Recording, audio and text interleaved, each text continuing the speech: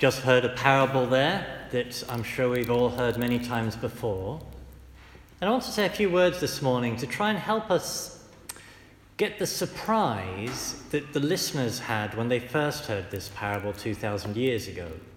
That the ending of it didn't surprise us. We've heard it many times before. We knew it was going to end with the tax collector going home at rights with God.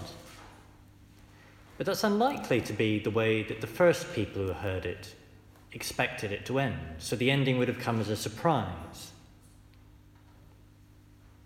That the first time the Lord told this parable, the Lord's listeners, well, what would they have heard?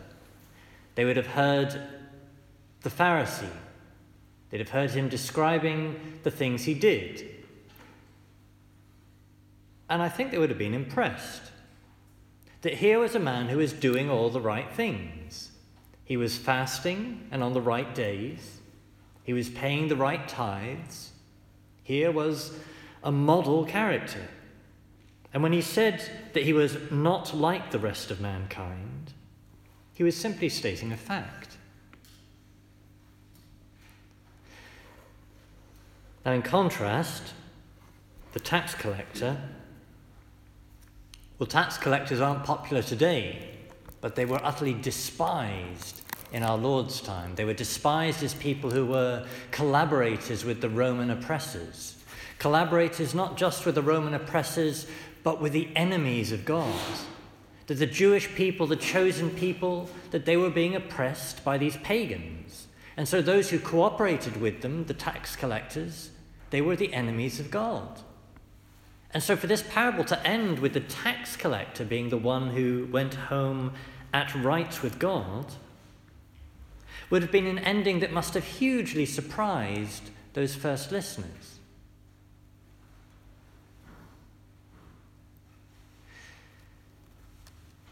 Well, thinking of that surprise, how could we, in a sense, for ourselves, process this in a way that we get something of a surprise and upending? And it occurred to me that one way to do that would be for us to try and think of the different ways that each of us here tends to judge and evaluate what we think is a good person. Because we all have our little pet peeves and priorities, things that we look at others and that's what really impresses us. That maybe you might look at someone who gives a lot of money to charity and you might think, now that's a good person. Or maybe you might look at someone who spends a lot of time with his family and you might say, now that's a good father, that's a good man.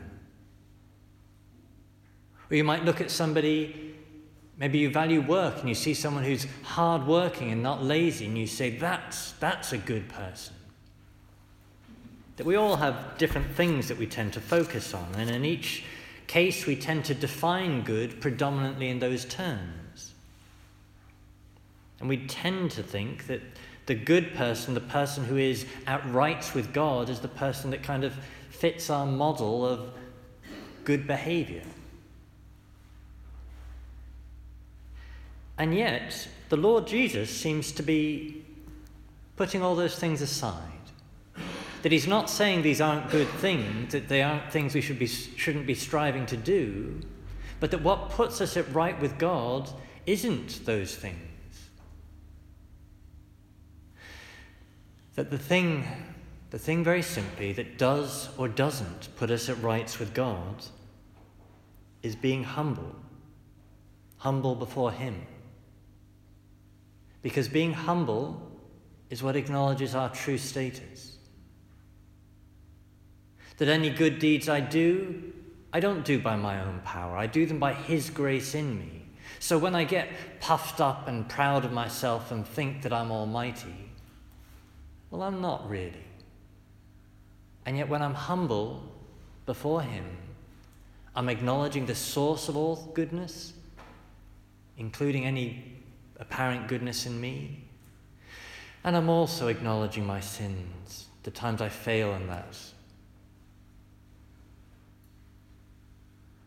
That it's being humble before the Lord that justifies us. So to return to where I began, the surprise that the listeners who first heard this parable would have had. Well, of course, it may be, no doubt was the case, that some of his listeners weren't surprised, that some of his listeners knew that actually the teaching again and again in the Old Testament was that it was the humble of heart who found favor with God, as we heard just one of many examples in our first reading from the Old Testament. But it would seem that some had forgotten, that some were surprised. Well, if for us, we too have in some sense forgotten, if we somehow also pride ourselves on being virtuous, then let's seek to make the tax collector's prayer our own. God, be merciful to me, a sinner.